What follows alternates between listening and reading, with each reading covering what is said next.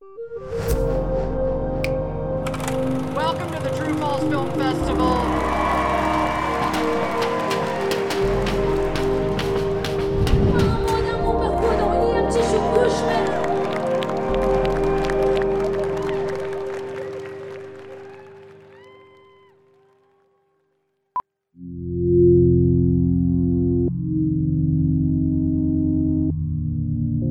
Hi, welcome to the True False podcast, presented by KBIA. I'm Sebastián Martínez Valdivia, and on today's episode, we're previewing this year's films with our True False programming team, Janelle Augustin, Chris Bachman, and Amir George. This year's lineup includes 38 films, 26 shorts, and several repertory programs, and we just do not have enough time to preview every single one, but we will do our best. First off, Janelle, Chris, Amir, welcome to the True False podcast. Thank you for having us. Thank you. Let's start with the feature films. What are some of the films that you're most excited for personally? I was going to actually start with the longest film that I believe that we're exhibiting at the festival. If we're calling them films, we actually have a television series. It's amazing too that we're playing. But the longest feature-length film that we're screening is a movie called I Wow, I Walk on Water, which is directed by Khalik Allah, a two-time True False alum, who actually just today dropped the 7-minute long trailer for this movie, which everyone can take a look at. But if people, I'm guessing a number of listeners are already familiar with Khalik Allah.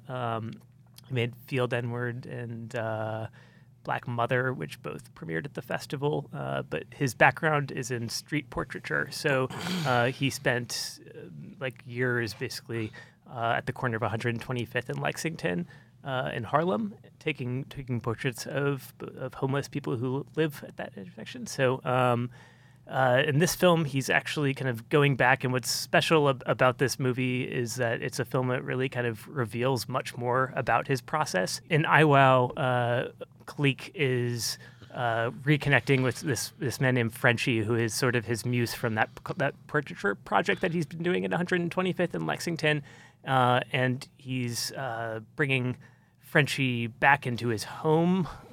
He is just getting closer and closer to him in ways that make some of the people around him kind of express concern about whether he's kind of crossing lines or not. So it's a movie that's definitely exploring kind of the ethics of his own work and opening it up for conversation, but also revealing just more about Khalik as a person. I think it also feels like in some ways it speaks to the diary film tradition. And feels like kind of a reinvention of that. So, that's like a film that will be world premiering at the festival, and we're really excited that Khalik will be traveling here to present it. That's very exciting. His films are always very visually rich, and his street portraiture kind of uses depth of field really interestingly. So there's one specific thing that's in focus and drifting in and out of focus, kind of. Right. Cool. Janelle. I think the film that I'm most excited about is called A Machine to Live In. It is a really wild film about architecture and aliens and cults. I love it. It's insane. And what I love about it the most is that it's looking at the built environment and how architecture can sort of symbolize like our dreams and hopes for the future, and what does that look like when those dreams aren't realized. But with this also kind of like doomsday Tron aesthetic that I can't recommend enough. It's so good. That sounds really interesting. Yeah. Amir? One of the many movies that I'm excited about is like Creststone. Creststone is this very weird, magical film about these group of guys who are like taking refuge in this like part of Colorado. And it's about like the end of the world. It's about chaos and like having fun, and also like eating bologna sandwiches. And I think it's a film that a lot of people will be like surprised by, and also really like appreciate. Seems like you're covering a lot of bases with that, the end of the world and bologna sandwiches. Totally. The beginning of the end. And then every festival, there's some films that kind of seem to attract a lot of, viewers that maybe aren't necessarily your typical creative nonfiction film goers. Are there any films that you could foresee potentially being kind of crowd pleasers or more popular items? Mm-hmm. I think one that comes to mind immediately is called Mucho Mucho Amor. It's about this larger-than-life Puerto Rican astrologer who for, I think, over 15 years, every day was sort of reading horoscopes and had millions of people tune in. And then, he has these like wonderful capes and costumes, and he's a dancer, and I think he was like trained in ballet and flamenco, and basically the film follows him from childhood to the point where he's like at the height of stardom, and then tries to figure out why he disappeared from public view. So that's a great, really fun film. Is that Walter Mercado? Yeah. Yeah, exactly. he's kind of a cult figure in like the whole Latinx U.S. community. Everyone's Tia's listened to his horoscopes for a long time. But yeah, that sounds really interesting. Mm-hmm. Is there anything else that y'all think? I want to say like City So Real is a new project by like legendary filmmaker like Steve James. He's been in True False like a few times. I'm really happy to also have him back. Like City So Real is pretty much like a 4-part series. All set in the realest city in the world, Chicago.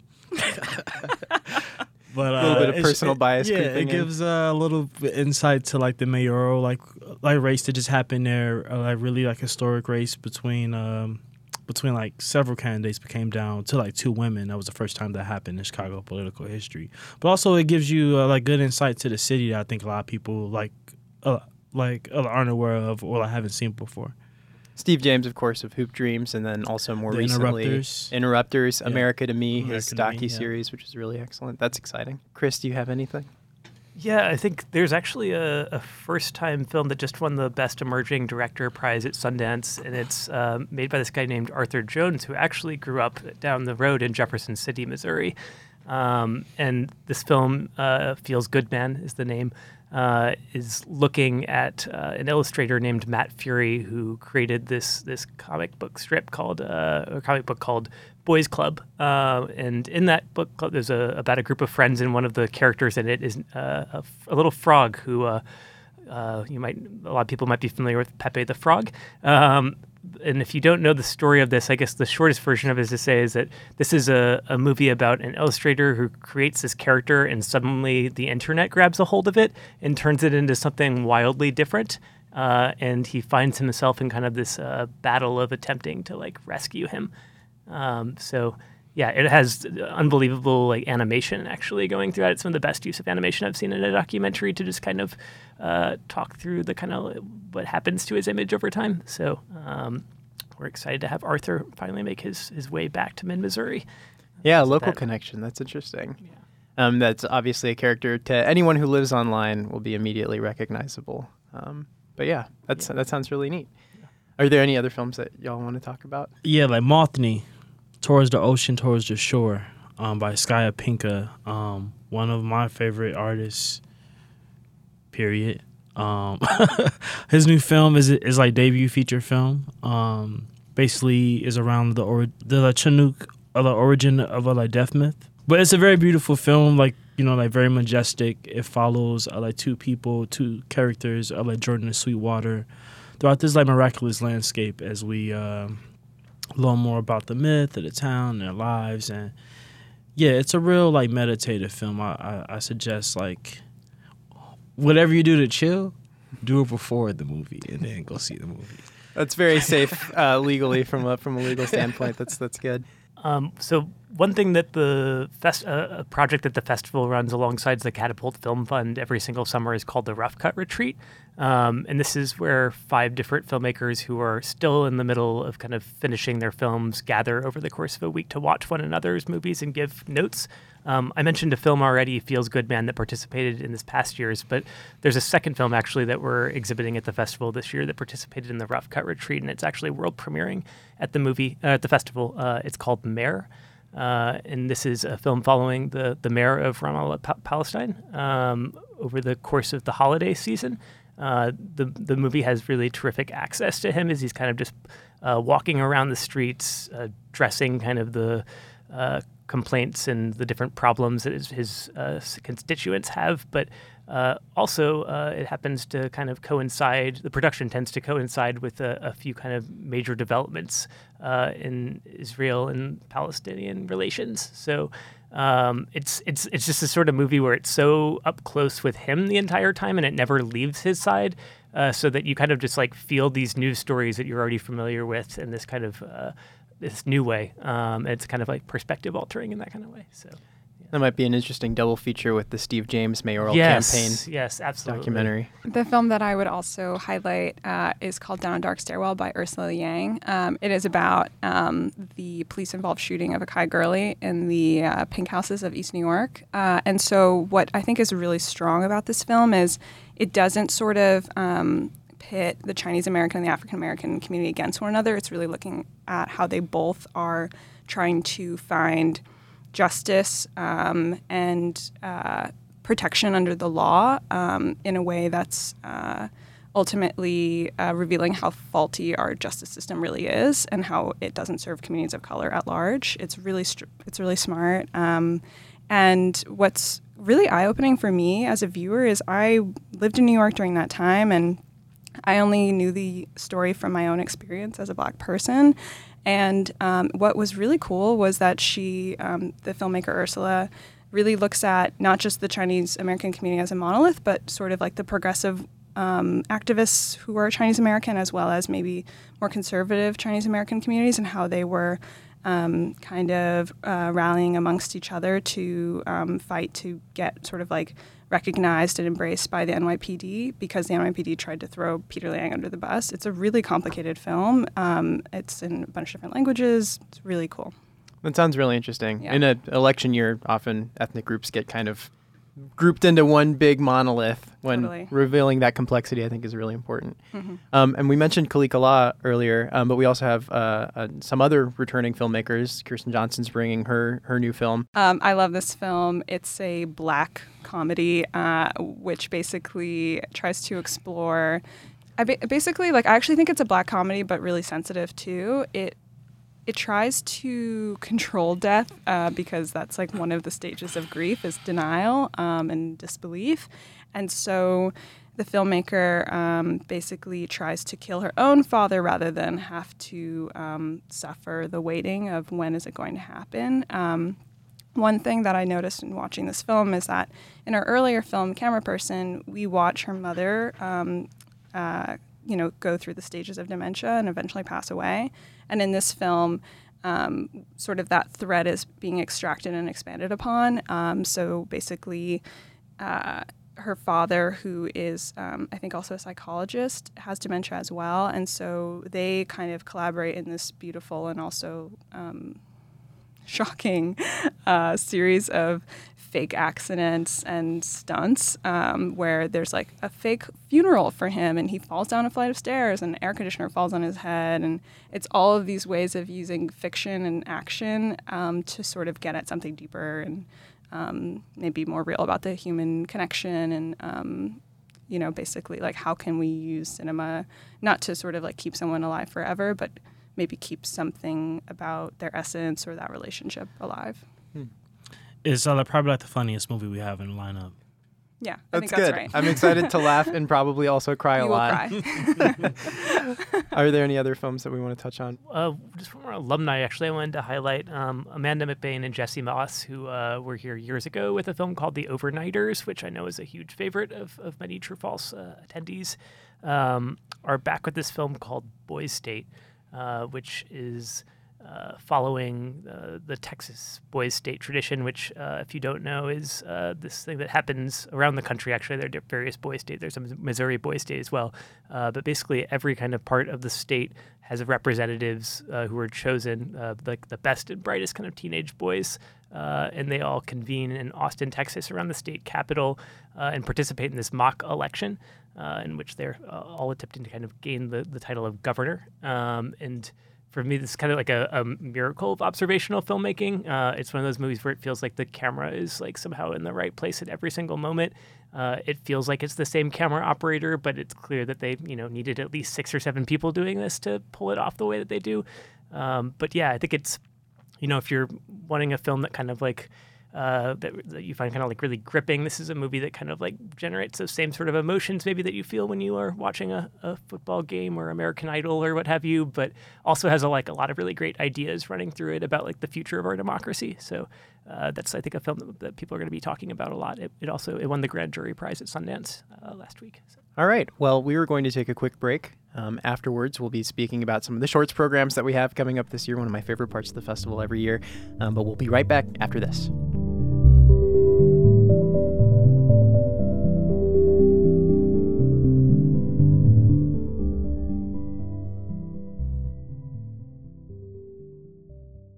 Welcome back to the True False podcast presented by KBIA. Let's get back to our preview of this year's festival program by talking about shorts.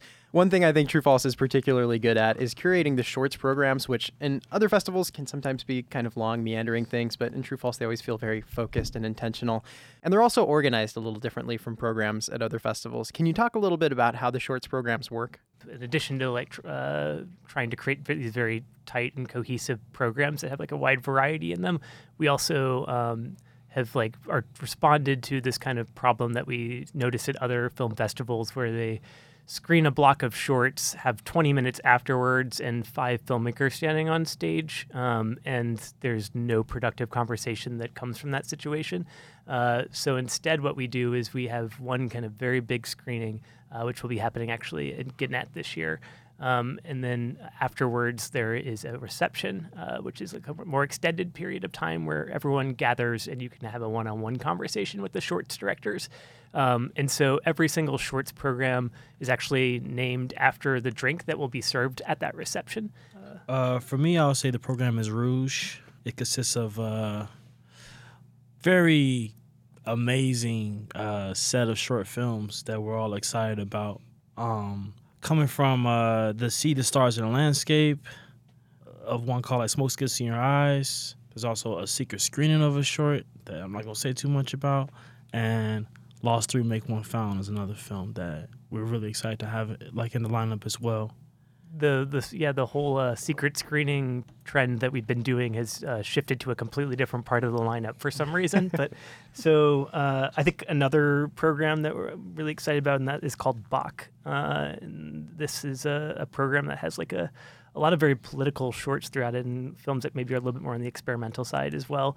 I think the film that is in this lineup that I have not been able to get out of my head since we all watched it together is this movie called Good Ended Happily. The director, Basir Mahmood, hires this crew, this Lollywood crew, to recreate the night that Osama bin Laden was murdered.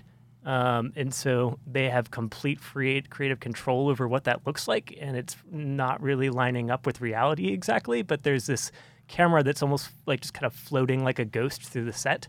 And it's a really haunting movie, and we're really happy that Basir is actually going to be traveling all the way here to represent the film and talk about it. And I can go over the short section, Blanc. It's a really beautiful collection of ceremonies, secret societies, religious kind of traditions, and looking at sort of the gaps in tradition and the way that maybe stories are told. So the first short in that series is Jessa, which looks at a Korean tradition of making a meal for ancestors. But the filmmaker is sort of questioning about who that meal is really for, and sort of poking fun at it, and also looking at the ways patriarchy operates in that meal, where basically her mother is sort of saying you don't have to do this for me when I die. I think this is stupid. And so it's really playful and also witty. And the film uses a stop motion animation. That's really beautiful. And then we also have in that program Aurora. So that film is really striking. It is totally silent, and it has 3 Cuban women staring directly into the camera. It's shot in black and white and has these really stunning compositions, and it all takes place in a dilapidated movie theater. And then we also have The Spirit Keepers, which takes place in Taiwan, and it sort of goes back to this traditional landscape and looks at these different religions clashing between traditional indigenous religious practices and also Catholicism, and looking at colonialism all along this really beautiful ocean landscape. Awesome. And then moving away from shorts, we also have our True Vision awardees this year, our True False alums who've had several films at the festival and are bringing a new film this year as well. The Ross Brothers. Can you talk a little bit about that program? Yeah, my relationship with this duo, I think back to when I was actually in college. So way back in that was 2010, 2009, most films submitted to us were submitted on DVDs. Most of the time they would just come in CD cases, and you would there was a whole process where you would create a label for the DVD spine, and anyway, I just remember that their first film, 45365, they actually sent it in this really nice case. And I remember passing by it every day and being like, that's a really cool title and case. And I never picked it off of the shelf and actually watched it. So it's like the one that got away kind of for me. So it's kind of meaningful that now 10, more than 10 years later, around 10 years later, actually, exactly, we're giving them this prize. They've made a lot of strides in their career since then and have, but just to back up and explain who they are, these are two brothers, from the town of Sydney, Ohio. And they were kind of working in these kind of commercial tech jobs in the film industry, and they figured out that they were just really sick of it, and so they abandoned those jobs, moved back to that hometown of Sydney, Ohio, and constructed this really kind of beautiful impressionistic portrait of day-to-day life in that city. And that film actually ended up going and winning South by Southwest. But every single film that they have made since then is always very kind of closely connected to the place that they live in. And so that includes New Orleans, which was the setting of their follow-up film, Tchoupitoulas, and then also Eagle Pass, Texas, the setting of their film right after that, called Western. There's something, all of their movies come off as they're kind of as if they're these just delightful, straightforward, observational films where they just always seem to be in the right place at the right time. But they're actually always way more constructed than they first appear, and that's definitely the case for their newest film, which is called Bloody Nose, Empty Pockets. I don't know if either of you want to talk about that movie. Yeah, I'm happy to. Basically, the setup is that it's the last night in a bar in New Orleans, and you have sort of this collection of, we like to say barflies, but there are other words to describe that. But we have a list of sort of people who literally live at the bar. We have people who are veterans, young people coming in for a drink, and they're all gathering to celebrate and sort of have this last round and hurrah. And they get really drunk, and basically it's sort of this night of dancing, crying, sort of connecting with one another and thinking about what that bar means to them and what that space affords them, whether that's their only moment of human connection all day or all week for the people who really live in isolation, or if it's sort of a community of bartenders. And we have also moments where the employees bring their families in, and because maybe they don't have access to childcare. And it's sort of what I really like about this film is it's really interested in community, and it looks at relationships that might seem weak, but actually as you spend more time with people, you can get to know them sort of beyond sort of just the shallow layers, and also how alcohol helps in sort of opening people up a little bit. So it's really fun. Their films are always kind of dreamy and disconcerting, but also weirdly heartening a lot of the time. So I'm really excited to check this one out. Mm-hmm. And then we also have our Neither Nor series every year. Can you talk a little bit about what this year's is? Yeah, so this is our repertory sidebar where we just want to spotlight artists who kind of did some groundbreaking work that really makes the contemporary work that we're exhibiting even possible. This year's has been one that we've been kind of dreaming about for years because, every so often you learn about someone who grew up near you, who's someone who's done amazing work. You read about them maybe, or you see them out. And so, we've had this like running list of kind of artists from Missouri that have actually worked in nonfiction spaces.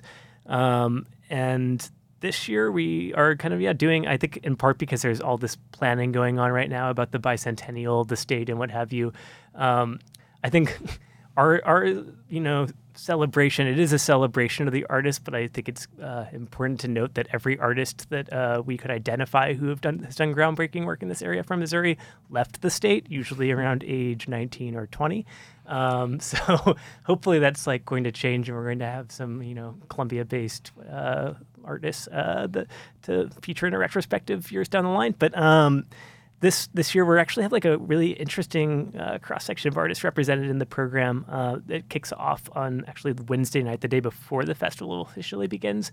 We'll be hosting this artist named Lisa Steele. She's a video art pioneer. So she's kind of originally was very famous for this piece she did called Birthday Suit with Scars and Defects, in which over the course of around 8 or 9 minutes she stands naked in front of the camera and talks through every single scar she has. It's kind of a very influential piece of feminist video art. But the films that we're going to be focusing on when we bring her to town for that Wednesday night screening, which will be free and at Ragtag, are going to be films that she made around the time that she was working at this shelter for women and children. And these are these films that she made where she was working at that shelter and talking to various people who are going through it. And she would create these kind of composite characters out of them and do these sort of direct addresses to the camera. So she's herself performing. And the film the longest piece that she ever made as a part of that project is this film called The Gloria Tapes, which is inspired by soap operas and follows this woman named Gloria as she basically attempts to work her way through the welfare system. And so a lot of it is actually about the kind of language that people use in those spaces and her trying to figure out how to gain power through language. And yeah, that's one film. And then another one, I think the one that's actually, really made this series, made us decide to go this route was when we learned about a filmmaker named Mike Henderson, who's actually from very close by Marshall, Missouri, of all places. He actually works in a variety of mediums, and all of his kind of work speaks to one another, but he's both a blues musician, he's a painter, and he's an experimental filmmaker. And I think he was actually mostly kind of, if you would look him up on the internet up until a few years back, would see more about his paintings and then maybe his music. It wasn't until a few years back that they started kind of restoring some of his works, and there was a real revelation for a lot of people in the film community. So he makes short films that are, there are a variety of different kind of things that he's done. Some of them are these 2 to 3 minute long abstractions where you have no clue really exactly what you're looking at, and slowly the film pulls out and you realize that you're just in his kitchen.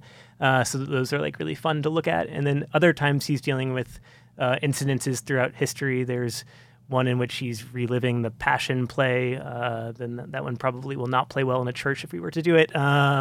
There's another instances where he's in his kitchen and he is actually reenacting the slave trade over the course of a few minutes. So that one will be exhibited. It's called Down Here. But we're really excited about that program as well. We'll be screening 60 millimeter prints from the Academy of Film Archive. So let's at that. And there are two other artists, Tom Palazzolo, and also we'll be screening a 60 millimeter print with of Still Here, a film from 2000, directed by Christopher Harris, who will be traveling down from Iowa. So anyway, all those screenings are free and open to the public.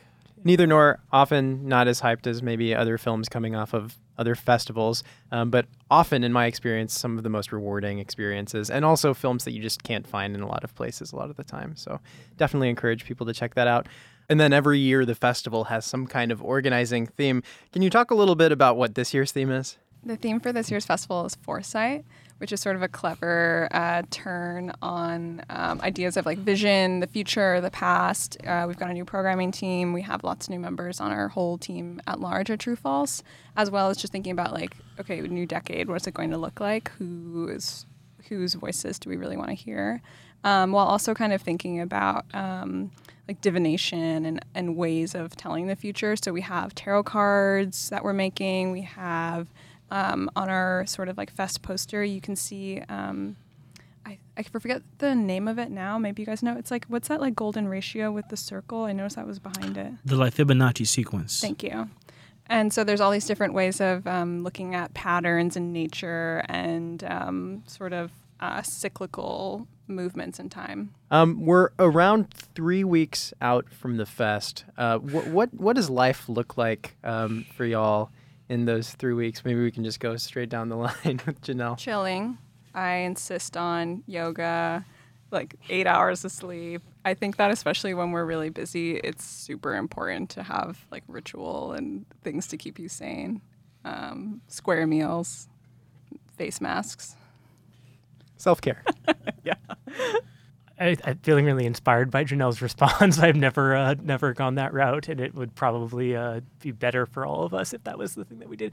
So normally, we'll all be working next week on the actual print program.